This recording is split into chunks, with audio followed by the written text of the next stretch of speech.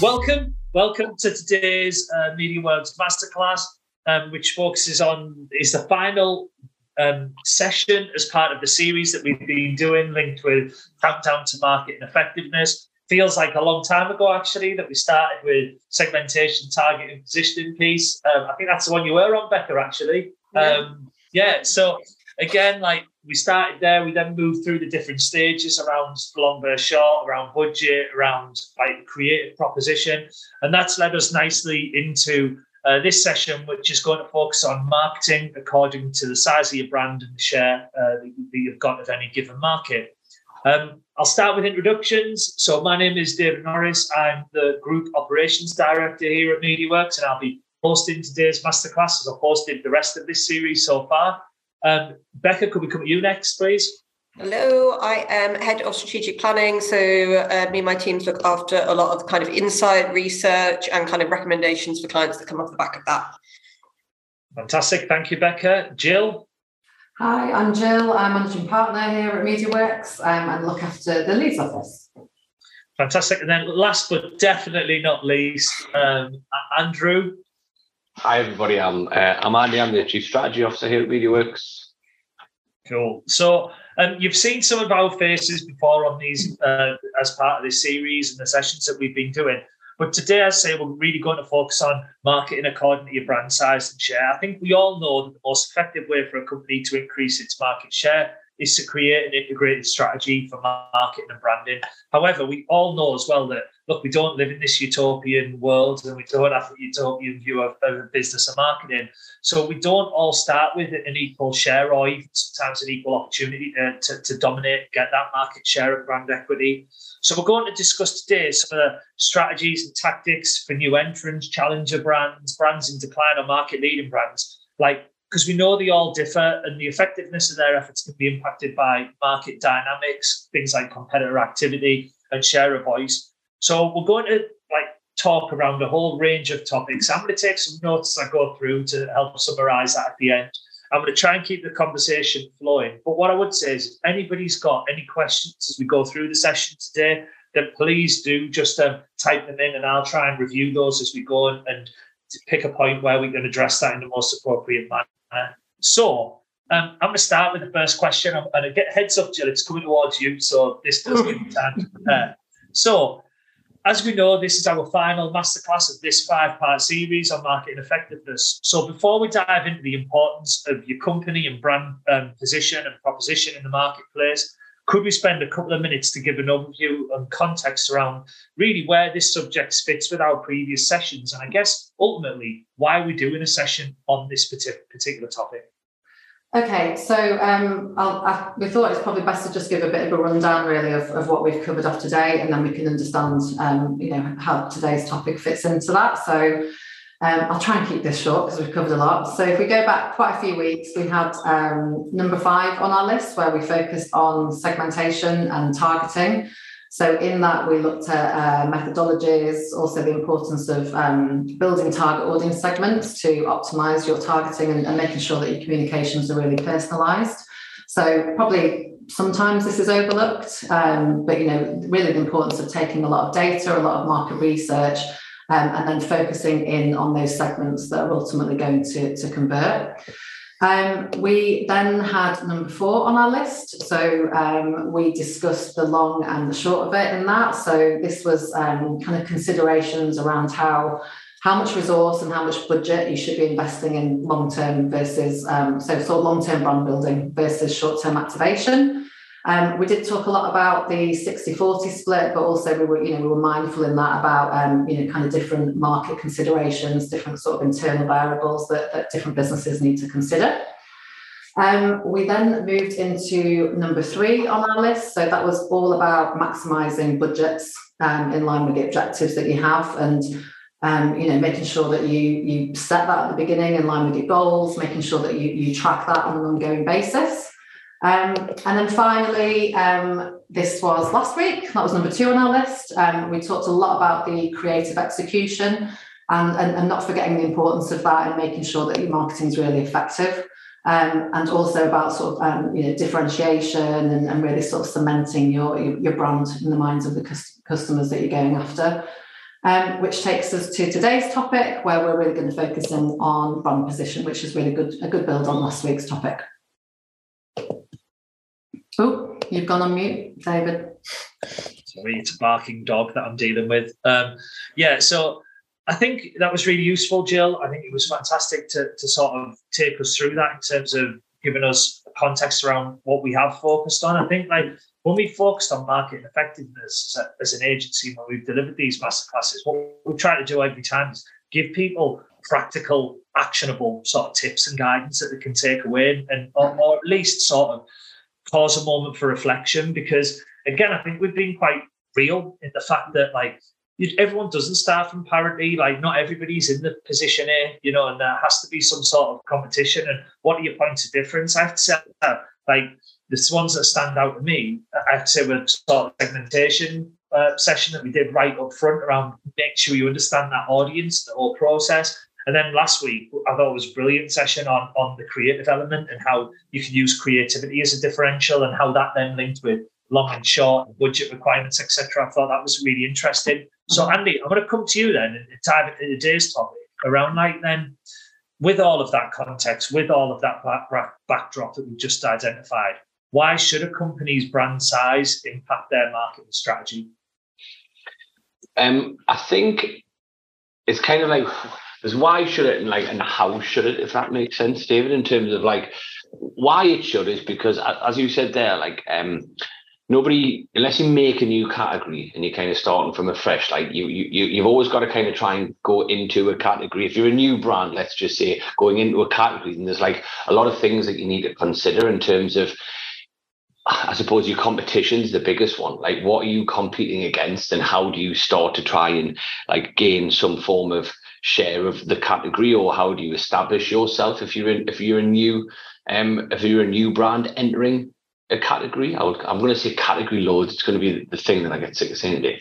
But if you're entering a new category, then you have to kind of consider who's already there, how competitive it is, how can you best start to build kind of market share, because you might make an assumption, which could be wrong, but you might be entering a category with smaller budgets and people who already exist in the category. Therefore, you've got to think about how can you start to find, we'll talk about a little bit later, like kind of subcategories or unique points of difference, which allows you to start stealing the march, I suppose, or gaining some form of market share. I think with that comes kind of like budget considerations. If you are a smaller brand, then it might be that you have smaller budgets and people who are market leaders in a category, which means you're probably going to have to look at your budget allocation in a very specific way. I think if you're a big brand, it kind of works the other way, where you've got to look for disruptors in the category, and you've got to look for people who are arguably trying tactics to try and bring new people into the category in a way that you haven't considered. I think, when you're at the top of the game, we talk about this in SEO, it's a little bit differently, but like there's being number one, and there's almost retaining that position, which means you need to cover all bases and almost to protect your position in the category. So I think a lot of it depends on like where you are as a business, David, and how big you are as a brand as to what levers you need to pull or what you need to be aware of, like budget, reputation, competition, and all of these things are going to help you try and grow your share of a category, because 9 times out of 10 there's somebody in it. Like, you're not going into this whole new space where nobody's ever went before. Yeah, and it's like, how do you achieve cut through that? And like, I know, Becca, when we sort of talked on this previously in previous sessions, it's like there's also big drivers behind this, isn't there, as well, around like why you would do it and what the motivation is around sort of owning a market or a category, as Andrew has mentioned. Yeah, definitely. And I think, like you said at the beginning, David, unfortunately, we're not all starting from the same place, right? It is an equal start line. And one of the ways that we can make sure we've got a head start is building that brand. And, it's why companies build brands. And it's about that, getting that advantage, but then also retaining that advantage. And, in future, you've got that advantage. So it's, I guess, a bit like Andy was saying, it's about, how do you stay where you are, but how do you also make sure you kind of keep that and safeguard that position for future? And really that is about building that brand and getting that excess share of voice. And I think, one of the ways that we really, look at this, and I think it's where, marketers have measured it for, years and years and years, is about how do we look at the investment that we're putting into our marketing versus the share of market that we get out of it. And really the kind of traditional way that a lot of brands would be looking at this would be measuring that excess share of voice. And I think it can seem like a really difficult concept when you look at all of the graphs and things, but it's actually super, super, super simple to get your head around. It is literally about how much do you put in, which is your share of voice. So that's, generally about your marketing spend. And your advertising spend, and then how do you measure what you get out the other side, which is your share of market. And really what you're looking for is if you on a flat level, you're looking at, say you put in 10% of the advertising spend in the category, you get out 10% of that marketing share. But really what you want to be doing is putting in 10% of that spend and getting 15% of the marketing share out of it. That means that what you're doing is effective and works, and something that you should carry on doing it. And it is kind of the golden or the $1 million question to go, right, well, how do I do that? How do I put 10% in and get 15% out? And really, plug for all of our past podcasts here, it's all about marketing effectiveness. It's about understanding what channels are I'm on, what audience am I targeting, how do I make really good creative, and all of that is going to enable you to be getting that excess share of voice. So I think that's something that we're always thinking about, always looking at, making sure that we're measuring it. And it's something that, the industry has been measuring for years and years and years. I think, like a lot of marketing principles, it's something that you kind of have to use as a rule of thumb. There is no, there is no science, if you will, to say that this is the exact same for every single category, every single range of brands. It is that kind of starting point that you're measuring. For example, some marketing spend in things like FMCG, might be more effective. So it's always thinking about what are the different contexts in your category, but starting from that kind of starting point, a bit like we talked around the kind of 60-40 rule. It's your kind of starting point, and then thinking about what can we measure. Otherwise, marketing would be really simple, right? If it was all the same across every single category, across every single brand, then none of us would have jobs. Every single one of these sessions that you've got your sort of starting point theories, but then just adapting that to market. Even right through to when we talked about media spend versus creative budget. There's it's good to have a starting point, but we need to flex that with goals and internal sort of variables in mind. Exactly. And think about the other kind of measurement you can apply to it. So we talked a bit about econometric modelling and thinking about that marketing mix modelling, and thinking about all the different ways that, we can measure the profitability of our marketing activity. So really it is that kind of mix of different ways, but excess share of voice can be a really good guide to kind of help you understand, are my marketing efforts effective or not?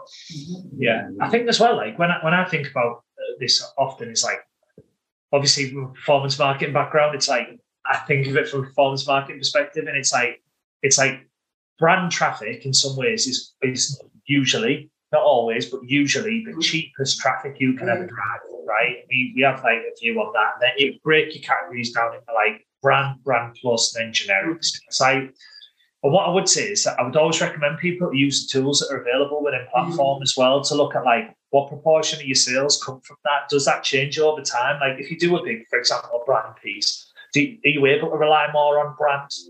Therefore, ultimately, if you had, say, 10 grand a month to spend, it'd be like you would expect your £10,000 worth of investment. You get low CPCs, potentially more traffic because it's cheaper traffic. And I think it's things like this that, like, the theoretical models about sort of excess share of voice are really important. But I think, and unfortunately, it's never as straightforward as just saying there's a tool out there that will tell you all of the answers that you've got. But I do think it's like you can almost follow the breadcrumbs along as well a bit around, I'm even thinking keyword tools that we can use, keyword analysis, looking in platform around impression share, like auction insight reports around other competitors entering your space and what are they doing and what they do.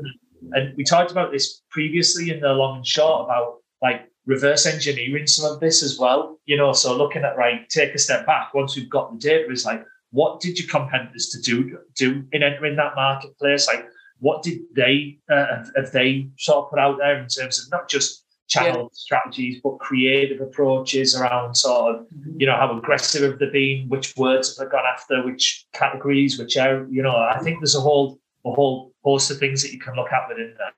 Yeah, it's quite a good way, I think, of benchmarking what you're up against as well, like just the current state of play. So, like we did one for a soft drinks, and we could clearly see there was like a dominant brand within the market. Actually, we could see who was also second to that, and then we had a deep look at what they were doing to kind of form some tactics to go against them. Agreed. And I think we always have this thing, don't we? I don't know where this comes from. We always talk about like expressions like market dominance. And you know what? Sometimes it's all right to be second in your market. Yeah. In some pretty big markets, I'd take being second. It's like, so I think it's like, there's a reason that Pepsi is still a successful business, right? It's like, you sit there going, it sort of stacks up. So I think like we've got to understand what we're trying to achieve and where we're trying to position and the steps that we can take to sort of move up the ladders and what sort of space we're trying to occupy in a consumer's mind. So I guess like we often talk, again, I've just done it there, straight the big brand world. But I wanted to come to you, Becca, if you don't mind, on like, what are some effective approaches for small brands to compete with larger ones in a marketplace? Because I'm sure that people listening in, like, we're all not massive multinational businesses. Like, so what is it that we can do to sort of achieve that cut through? Yeah, I think firstly, I'd say if you're a smaller brand, you have to be thinking and behaving differently. Ultimately, you do not have the same budgets as that category leader. Would be nice, but you don't. And therefore, if you were just going to do the same, but you're going to do the same but be behind. So if you want to start, dominating or getting bigger or growing, you're going to be really having to think differently about what you do. And I think that is, where we see a lot of challenger brands have done really well in the past as well, is about thinking about new channels, new positioning, a new perspective on the category and really thinking a bit differently. And I think as well, one of the benefits generally of being a smaller brand is you tend to be able to be a bit more agile and a bit more reactive as well. If you are those big market leaders that are coming from those big conglomerates, usually it's very difficult to move quickly. So I think as a smaller brand, try and use that to your advantage, that you can try different things, you can fail fast, you can move on, and you can test things. So I think really think about that. And I think one of the things that I would encourage, smaller brands to go away is really thinking about what kind of brand you embody as well. There's a really nice Walk did a piece, which is the 10 types of challenger brands. And it's a good way to start categorizing what kind of challenger are you? Are you the challenger brand that comes and tells every other brand they're rubbish like Brewdog? Or are you the one that turns the category on its head? Are you telling everyone that it doesn't have to be like it used to be? And actually you're the people's champion and you're doing it for the people. So I think really thinking about how are you challenging the category, and that can really help you lean in to think about what are the channels that I need to do that? What are the kind of messaging should I be going out with? And again, it just means that you're acting differently and you're able to challenge, but kind of in a kind of framework of ways. And I think, again, it's about using what you have to your advantage. And I think smaller brands as well tend to be more in control of their distribution. They tend to be in more control of their product as well. So use that to your advantage, that you can deliver that superior value, that kind of customer service, that kind of something that a lot of big brands are really out of control. Once it gets to the retailer, they have nothing to do with it anymore. So being able to be in control of that complete experience, make sure that you're using that to your advantage. I think we're actually seeing some big brands go the other way. And actually, I know Nike did an exercise a while ago where they got rid of a load of retailers because they weren't happy with that experience. So we're seeing how important that is. So use that to an advantage if you're a smaller brand, especially if you're a smaller D2C brand, that you can really cater to your consumers' needs and make sure that you're providing that excellent experience. And then I think as well, again, like I mentioned, if you're a smaller brand, you tend to have the ability to move more quickly, test, pivot, take, risks more quickly. I think a phrase I haven't heard for a while actually is fail fast, but we used to use it a lot, that you fail fast, move on, learn from it, don't do it again. But smaller brands have an ability to do that a lot more. So make sure you're taking, you're trying things, new technology, new business models. Is there the ability to go subscription? Is there a new technology that you can use? So think about that. There's brands like Netflix, ChatGPT, iPhones, TikTok, they all grew really, really quickly because they started thinking about their business model and the technology differently rather than doing what tends to be a bit tried and tested when you're those big kind of market leading brands. Yeah, I think the points that you've made there are like really important. Like, I put in summary, it's like writing some notes as you wrote. I put like, understand your point of difference and like, ensure you deliver on that. Like ultimately, I think like so many times you'll speak to a company and they'll understand what their point of difference is. Mm-hmm. You wouldn't understand that if you weren't speaking to them. Does that make sense? Like you wouldn't understand that from the market message, or you wouldn't understand that from where they're delivering that. And I think it's like being really clear and being able to articulate that effectively is like so important. Yeah. Jill, like I'll come to you on this one as well, and just to throw it in your direction. Like, what do you think on this in terms of like, understanding that marketing strategy, that point of difference, and executing on that? I think, as you said at the beginning, trying to make it practical and things that people can take away from today. So I'm going to go a bit more old school, but thinking, just thinking about the basics. And, there's a lot to talk about the 4 Ps, and I think that still stands. So product-wise, you talked about point of difference there. So, firstly, is this, is your product something that people want to buy, but also is it distinctive versus the competitors? So just making sure that you're clearly then communicating those points of distinction sort of along the way, the whole consumer journey. Price, so you've got to make sure that your product's priced correctly. So do enough research around that to work out where you're going to pitch that. Place, you've got to make sure that your product's available to buy, probably a more obvious one. And then obviously, promotion. So thinking about the role of the brand, the product, the whole sort of promotional marketing that you're doing, and how you're going to, go out there and kind of activate your brand, activate your products. So just really kind of, I suppose, galvanizing like short-term interest, and depending on your goals, there's lots of different kind of tactics and ways of doing that. So yeah, I think just start with that and just make sure that you've kind of answered all of those questions. I think another way to look at it is, mental availability, physical availability. So, mental availability, that's all about, the kind of the consumers got to be mentally available to buy into your brand. And, a way of doing that is to kind of build that up over time. You've got to sort of continuously and repetitively be imprinting the same sort of core brand thoughts in the minds of the consumers that you're going after. And then sort of back to physical availability, whether that's in store, whether that's online, making sure that the people that you're going after can easily access your product. Yeah, I think like it's that availability piece, isn't it? Do you know what I mean? And I think like when you're talking about that mental availability, physical availability, I always think it's like almost just a bit of an extension of the 4 Ps, really. When you talk about it and where that came from. I think like you can't overlook like sort of that whole piece around like the space that you occupy in a consumer's mind, and making sure that you are present at the point of consumption. I think it's like a really important piece. Andy, have you got anything to add on this one? Yeah, I'll say my bit, then I'll chuck a little bit of how do I feel about this. So I think what's quite interesting is this the concept of kind of like subcategories within categories. So you might it might be beers, like drinking beer, for example. You might go into the beer or lager category. Keep this right, Becca. And then you might think, actually, well, we need to go for light beers, small beers, premium beers, really, really strong beers, flavoured beers. And actually, by trying to find little niches within a larger category, or a good way to like make new smaller categories that you can then start to dominate. And then sometimes I suppose it's about then almost talking about the subcategory as much as it is a brand, and then building that association in that way. I think is quite interesting. So I think it gets back to that unique point of difference, doesn't it? As your product, like trying to find it and then even trying to build subcategories around that point of difference within a larger category might help you, start to take ownership of a category on a smaller level before you start to then penetrate and build out, because trying to own the whole lot from the off might be quite tricky.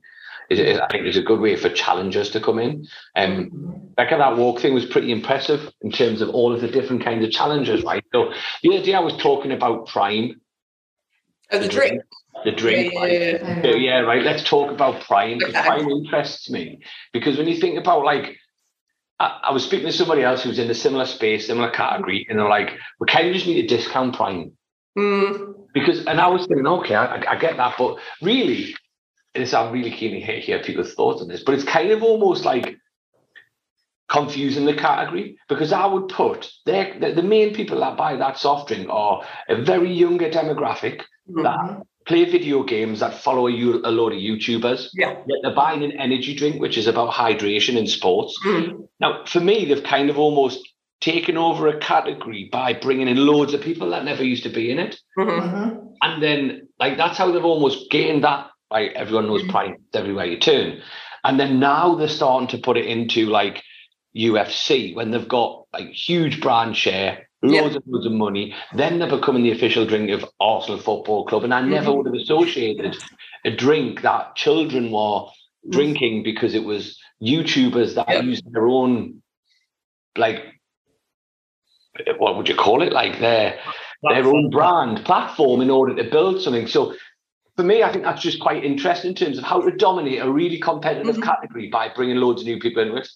Yeah, too. And experience, I really like Prime as well, because I think they were really, really brave. They went down the scarcity route. The reason why everyone went crazy is because you couldn't buy it. It wasn't that it actually had physical distribution. It had loads of mental distribution, but it had no physical distribution. And that is, that's, I think they have some very good learnings of launching a brand, using some of those tactics to create noise. And I think it goes back to what we were talking about as well, the long and the short measurement. That is the kind of thing where you wouldn't have measured that launch on the amount of bottles you sold, because they probably didn't actually sell that many bottles because it was in short supply and everyone was just making loads of money on eBay from it. So, but in terms of what they would have measured would have been their brand and the long of it, that actually created their, that kind of that revenue in the future that they would have been able to utilize. So I think they are a really interesting one in terms of launching. But yeah, I think it's a funny space, that place. It's kind of, you get into the weird world of, like, drinks for gamers versus sports versus, it's got all these weird crossovers. It's a very interesting one, that. I also think the challenge is going to be around as well. Like, it was a successful launch, but where are we going to be with Prime in 18 months? Like, what's the follow position? Do you know what I mean? I think that's going to be the interesting thing about, like, yes, it holds a position right now, but it's like where they're going to be. And I think that's the thing, is like that scarcity tactic, for example, isn't going to be something that will sustain. You made a really good point. I think it's fascinating, really, to think about. It's almost like they've built that massive brand share, like, in the mental availability, and then at what point do they think, right, we're £1 billion, and then they go, right, let's make the physical availability, like, open the network, match the mental, and then it just all comes on a huge scale. But then I would imagine the brand will then start to drop because the scarcity goes. So it's kind of, what's the right time? Yeah, exactly. It's it'll be interesting when I say it, to see what they do and if they retain that, and if they're a one-hit wonder, or whether. I think the other interesting thing about that, because I don't necessarily think, like, product-wise, it's. I've never even tried one. I don't think it's great. Have you tried it? I have tried it. Have you? Yes, I've got children. But I think that the point of differentiation there was almost like the way that they did their marketing as well, like that sort of power of association and, the kind of the names that sat behind that brand, and then how they went out there and kind of activated it and know where the brands were. Totally. It comes back to that smaller brand, you have to do something differently, because we know from working with big brands, if you were going to launch a product as a big brand, you would go in and you've done your deals with Tesco and you've done your deals with Sainsbury's, and they would have asked for a certain amount of distribution, and we're not going to sell it unless we get 8% coverage in our stores, which you go, that's not going to build hype, is it? Should we do one more, David? Just one more, please. Go on then. I think banking internet banking, like, you know, your First Directs, your Monzos, your Atom Banks, that almost, right? And I had I'm always out talking to people. I had a conversation with a gentleman 2 weeks ago who was talking around the Sunday Times best list. I can't remember what it was. It was the best finance in the finance section. It was about, this is your best current account, this is your best mortgage, this is your best high street bank. And actually, you know, to the point where there wasn't a category in the Sunday Times list around the best digital bank. And actually, what the likes of your Atom Banks, your First, the disrupt the space, they're seeing a very younger demographic. And I remember about 5 years ago, did a stat where 32% of millennials will move bank account based on how good their mobile app is. Yep. You know, so again, it's finding a niche within a category of everybody has a bank account. Creating a subcategory, digital banking, building products that appeal to that very specific segment, and then growing your brand in that way to a point where now, if you buy the finance section of the Sunday Times, there is a full top 10 digital banks. They create their own subcategory, but it's a similar thing of like, how do you find a really niche within a huge category and play to their pain point or their very specific needs, and then grow from then? Who knows, before Atom Bank's bigger than HSBC, probably won't be a while, but it'd be great if it was.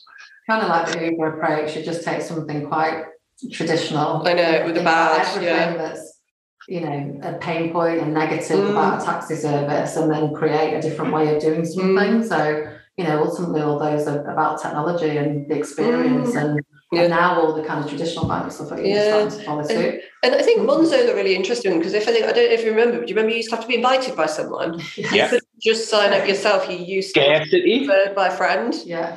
Yeah, so it felt like a secret club. Yeah, it felt like, do you remember you could have was it 5 invites? You choose who you give the invite to? Yeah, but that's like the scarcity factor in there. There's probably social proofing element, you know, it's like around, right, well, the neon card that they still had. Yeah, really interesting. So I want to focus on. Sorry, David, I went off piece. Sorry. No, honestly, it's fine. We've done Prime, we've done Monzo, you've used on HSBC, which I can't wait for our legal team to resolve after this. It's great, honestly, fantastic. But what I wanted to move on is like now thinking of those larger brands who've done it from the other way on, smaller brands sort of entering into the difficult marketplace against large brands. But I guess how can companies with a large brand share avoid becoming complacent within their marketing efforts? Like, what are some effective approaches for large brands to remain dominant in the marketplace? You know, as you rightly touched on, Becky, you've got loads and loads of experience of sort of bigger brands and their sort of desire to stay on top of what they do and the tactics that they utilise. So do you want to share some of that with us? Yeah, I mean, I would probably first say, I think it's actually, like you said at the beginning, David, sometimes it's not bad being a challenger. I think it's actually really difficult to be number one in the market. I think you always get like first child syndrome, don't you? That you've got to be the best. You set the precedents that you're the first one doing it. So it can actually be really difficult, I think, to be that leader in the market. And you know, like you say, it's all about firstly retaining that number one position, but then secondly pushing it and doing something new and being innovative and making sure that no one catches up with you. So I think there's things that, you know, certain, I guess, best practice, you might want to call them kind of like hygiene things that big brands can do to make sure that they're staying ahead, you know, making sure that, you know, you're doing that kind of mental and physical availability. I think, you know, mental, you know, as a bigger brand, you would usually have much bigger marketing budget. So making sure that you're kind of utilising them effectively. I believe that we have I'm going to plug it again, our 5 podcast series on marketing effectiveness. So making sure you're doing all of those kind of things right. Making sure you're thinking about your position as well, what's that kind of communication you're making, your physical availability as well, making sure that all of that is, you know, you've got good distribution in bricks and mortar, but also thinking about your journey online as well and working really closely with retailers online if you're not selling D2C, but how can you make sure that experience on Amazon is as good as if, you know, you did own it. So making sure you're investing in that digital experience. Making sure that you're using any kind of profits and reinvesting into marketing to grow. So making sure you're thinking about what's the future, what's the long of it, and making sure that you're thinking about, you know, what is my brand going to be like in 5 years' time? And those are probably the kind of, I guess, brilliant basics, I'd say, in terms of making sure you get that right. But I think also what's really interesting about probably like the last 5 years or so is that we've started to see that a lot of those smaller challenger brands that would have, in years gone by, would have never, ever been challenging big market leaders are starting to do that now because they've got the means of distribution digitally. They've got the means of mental availability by entering into channels like social or search, where you don't have to have TV budgets to be able to do it. So actually, you're starting to see those smaller challenging brands are really nipping at the heels of big brands, whereas traditionally they wouldn't have had the means to do that. And I think there's some really interesting categories. If you have a look at skincare and beauty, once upon a time, it was all dominated by L'Oreal and, that's all you would be able to buy in Boots.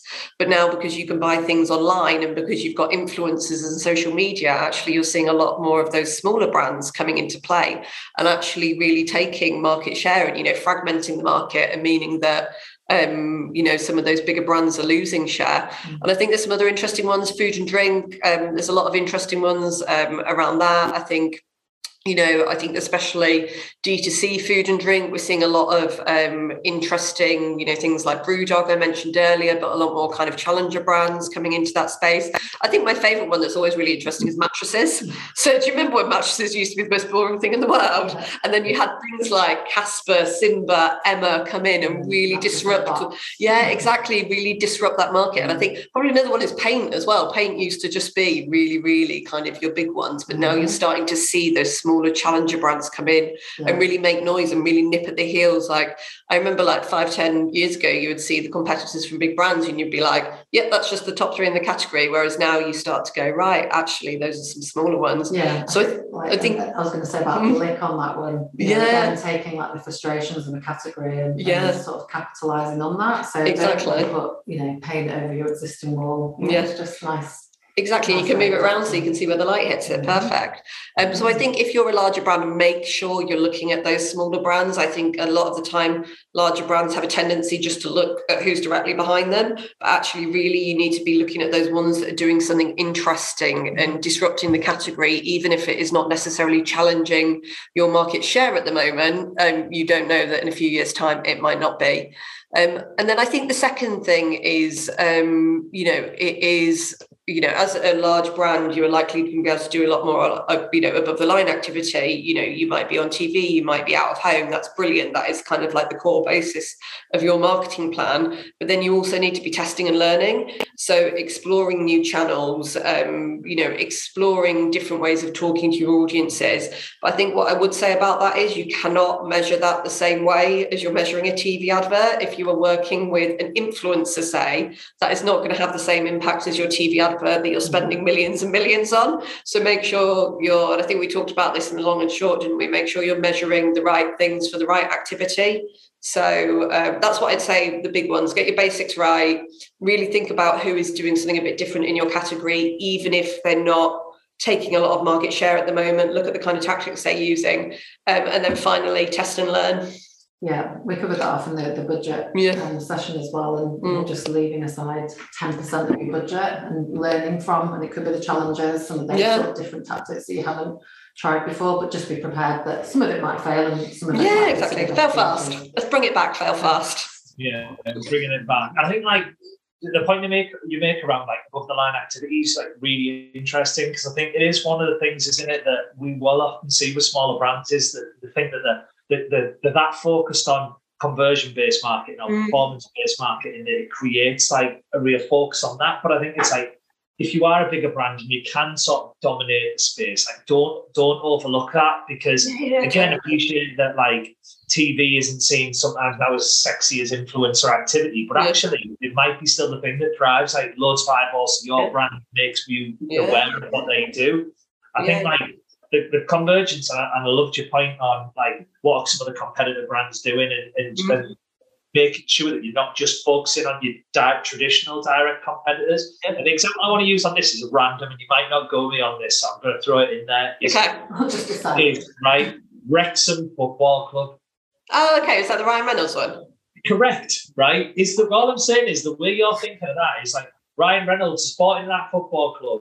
And the way that they've built their brand in a totally different audience, like there's massive, I think, lessons to be learned by some way bigger brands, some way bigger football clubs, some way bigger followings. You look at the audiences they've got, the social media engagement as a result of that affiliation, association, and the quality of production that they're doing on the other side of it through documentaries. Like it's very, very different to the different view of it, which is like your standard your Man City documentary or your Arsenal documentary, etc. It's like, again, I just think that's a really interesting way to not just keep your eye on like your traditional competitors, but also look at the other people who are doing different stuff in your marketplace. So I think, it's one that sprung to my mind as to what to think about. I think a lot of that's playing into just making sure that you're reaching the biggest, like the widest audience possible. Because you kind of never know when they're going to come into the market at what point, but not everybody has the budget to do TV. But, so it's just thinking about the channel choice, thinking about the budget that you have, things like PR is a great competitor for TV. Yeah, totally. Agreed. So, Andy, now you've heard my Wrexham view, and you're probably thinking, I can't believe you looked at me blankly on that one. I thought you'd have known, but man of the world, you're on mute, which is probably best right now to stop. But I've got my final question when we come to you, which is around sort of, should companies and with a smaller brand share invest more heavily in performance marketing compared to traditional mass marketing campaigns? I think like the amount of conversations you and I have had on this is massive. I know we often discuss this, so it'd be really interesting for you to share your views. Yeah, and I think get a Ryan Reynolds. That's the model. It's got to be model. I thought that was quite unbelievable. I think it's a really interesting one, David, because I think performance marketing. The concept, as you say, is like you pay for when a sale, a click, a conversion is taking place. Like you immediately associate performance marketing at the bottom of the funnel. Capitalizing on demand where there's higher intent. Therefore, you're more likely to get a return on your investment in the short term, and you can really prove and it's really easier to measure, and I think that then you can then start proving that you're getting a good return on your investment. So you can kind of understand why people with a smaller brand share are looking to make sure that they're getting the right results from every single pound that they spend. I think, but what we've just then spoke about there though is like some huge brands that have done a lot of just brand marketing, very top of the funnel and had huge success. So I kind of, the answer in my opinion is you need to do both. And I know that's not the answer you wanted, because it was, should we invest more heavily? It's like, well, it depends. It depends if you're in a market where there's a huge demand and there's not a brand that is kind of almost that much of a preference, which means you're going to have a pretty poor conversion rate when you buy all of that traffic because you're an unknown quantity. You don't have the brand salience. People can't resonate with you. Therefore, that might harm your conversion rate. But if you invest a little bit in the brand at the top, start building a bit of building a bit of a relationship with people, make people know who you are, then you're going to get a better return from your investment in performance marketing. So I don't think I've given you the right answer, David. And it gets back to what Jill said at the very beginning on the whole 60-40. Like, it all depends where you're at. You've got to get into it. As Becca said, start seeing what you're getting back from your investment, move levers, test, learn, and see what your mix needs to be.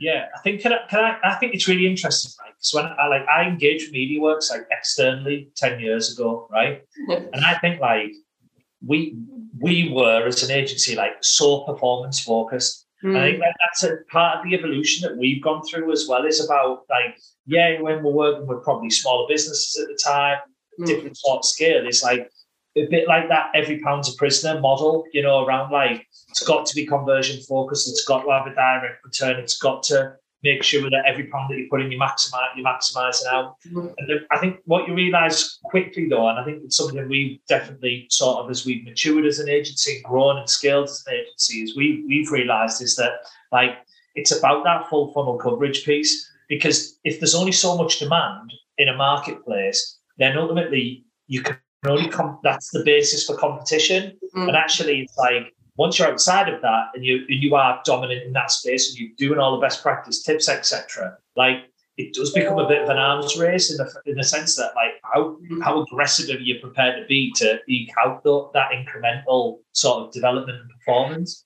And I think it's then, like, that's why then you've got to overlay with the above the line, the top of the funnel activity, because then that's about that really does become your point of difference.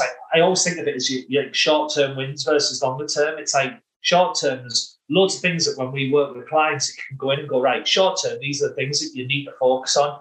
But in essence, that performance, unless the market grows exponentially, is somewhat capped unless you do the bigger sort of above the line brand sort of activity, because you're then trying to generate additional demand, and you're buying cheaper traffic, and that becomes your point of difference. Yeah, I'd agree with that. It's kind of like saying there's just a limit to that demand, and that's just a way of increasing that. But also just, again, back to sort of how people behave, and I think particularly when you're buying brands, you could do that at any point. So you kind of got to go broader with your reach, and annoyingly be there all the time, because you never know at what point they're going to be coming into the category. So it is the answer is both. From my side. I think as well as, like, if you are in a very, I keep saying the word niche today, niche in category, and if you're on a very, very niche category, in the same sentence, and then actually, your position one, you've got a really good, bottom of the funnel paid campaign going where you're capitalising on good impression share. Then at what point do you then start having to broaden out the category and bring new people in with the brand campaigns? It's not just necessarily the brand, but it's raising awareness of a product that solves a particular problem. But arguably what you're doing is, tell us if I'm wrong, Jill, but at that point, you're feeding everybody then, because you're bringing new people into the category. That's the risk, isn't it? Now I want a pizza oven because I've just seen the most awesome brand campaign around having fun with the family in summer around a pizza oven, but I bet then be there to mop up that demand. There's always that danger, but then it's back to that point of differentiation and building your brand and making sure that they're going to choose you and not the others. Then you go into the messy middle, David. Now we're talking. Now you're getting me excited. And I think, like, again, I think that's a really important point, isn't it, around like the consumer decision-making process. And I'm always really conscious of, we talk about funnels, like we always talk about funnels, like everyone in marketing talks about funnels.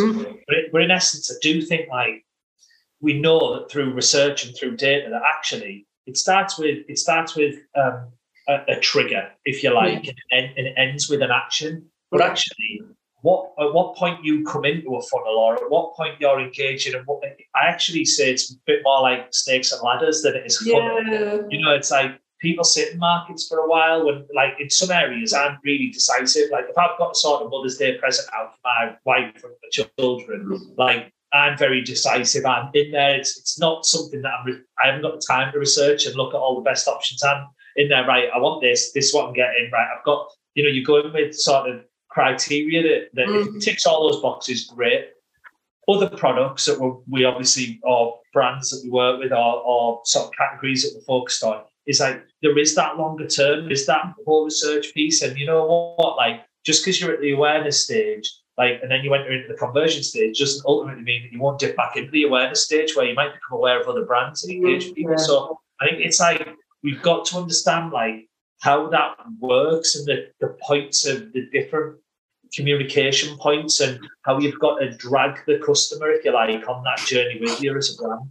And I think, David, as we as digital becomes more and more accessible without going too far down a different path, and like, actually, even in a short buying journey, there can be, as daft as it sounds, like, in the hundreds of touch points, because of how accessible brands, content, social proof, reviews, like, because it's so accessible, like, buying journeys even sometimes aren't getting longer, but they're getting more complex and more like short spurts. So I remember we spoke about this last time when I came into the presentation with yourself. It's like the number of touch points, right, across buying a holiday, 450, a car, 900, a property, 1,000. So that messy middle, right, is super important to kind of build your brand there by providing advice, giving social proof.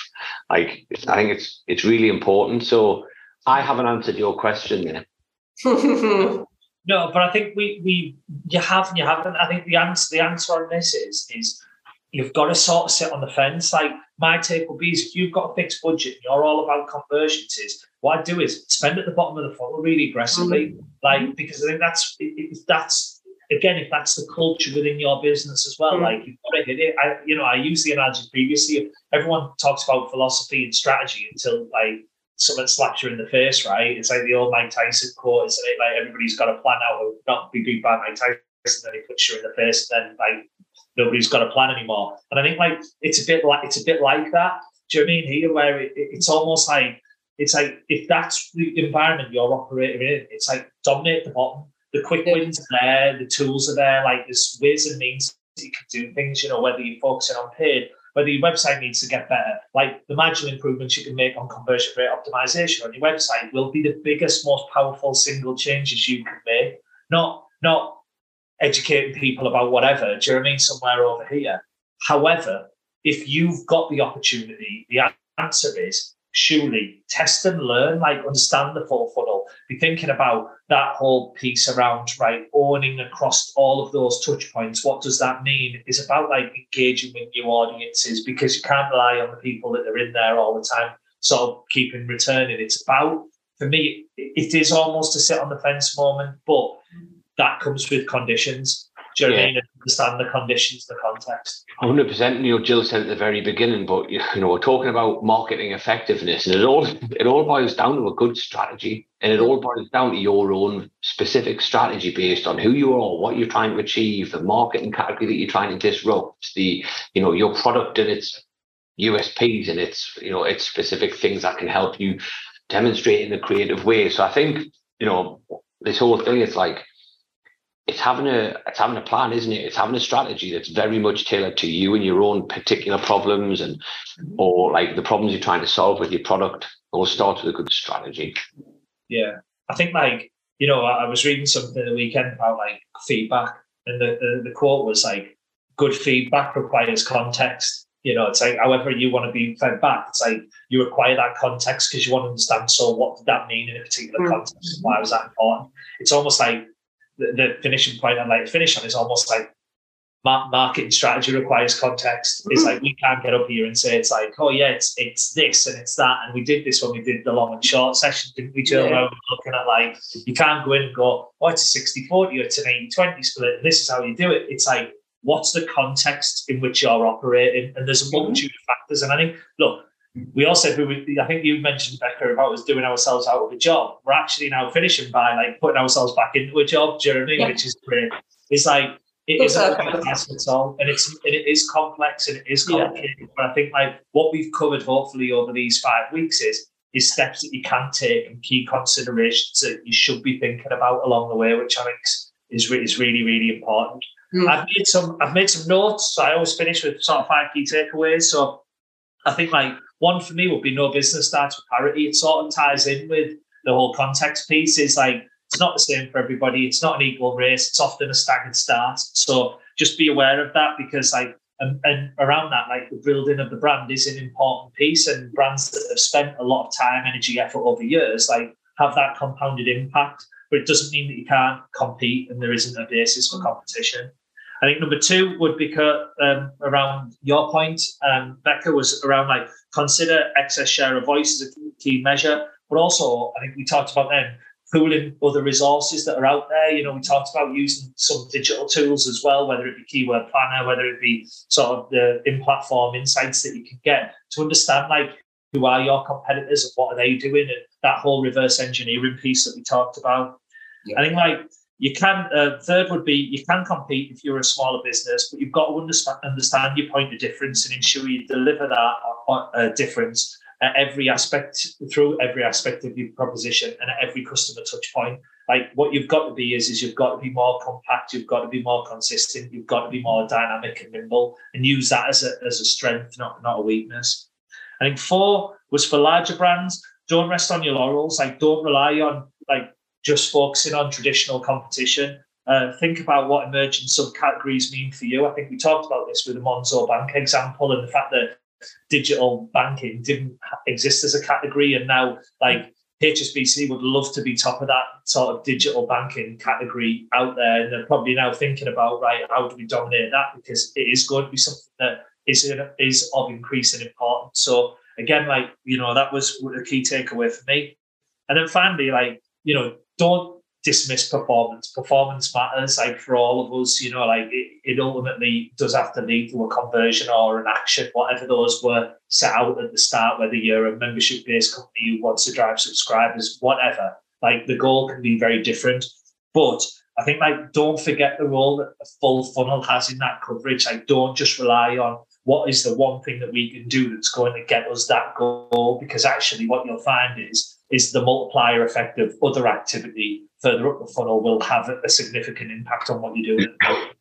So hopefully that has summarised nicely that session, and also brings us to the end of this 5-part series. It's been the first like functional parted series that we've done, and we've got more of this to come. So yeah, I'd just like to thank sort of the panellists today, Becca, Jill, and Andy, for their contributions, and thank you for everybody who's listened this week, but also has listened over previous weeks, both live but also on catch up. So thank you very much. We'll be back at the same time in the coming week. So yeah, thank you. We look forward to seeing you again soon. Cheers, everyone. Thanks, everyone. Thank you, guys. Thanks, guys. Bye.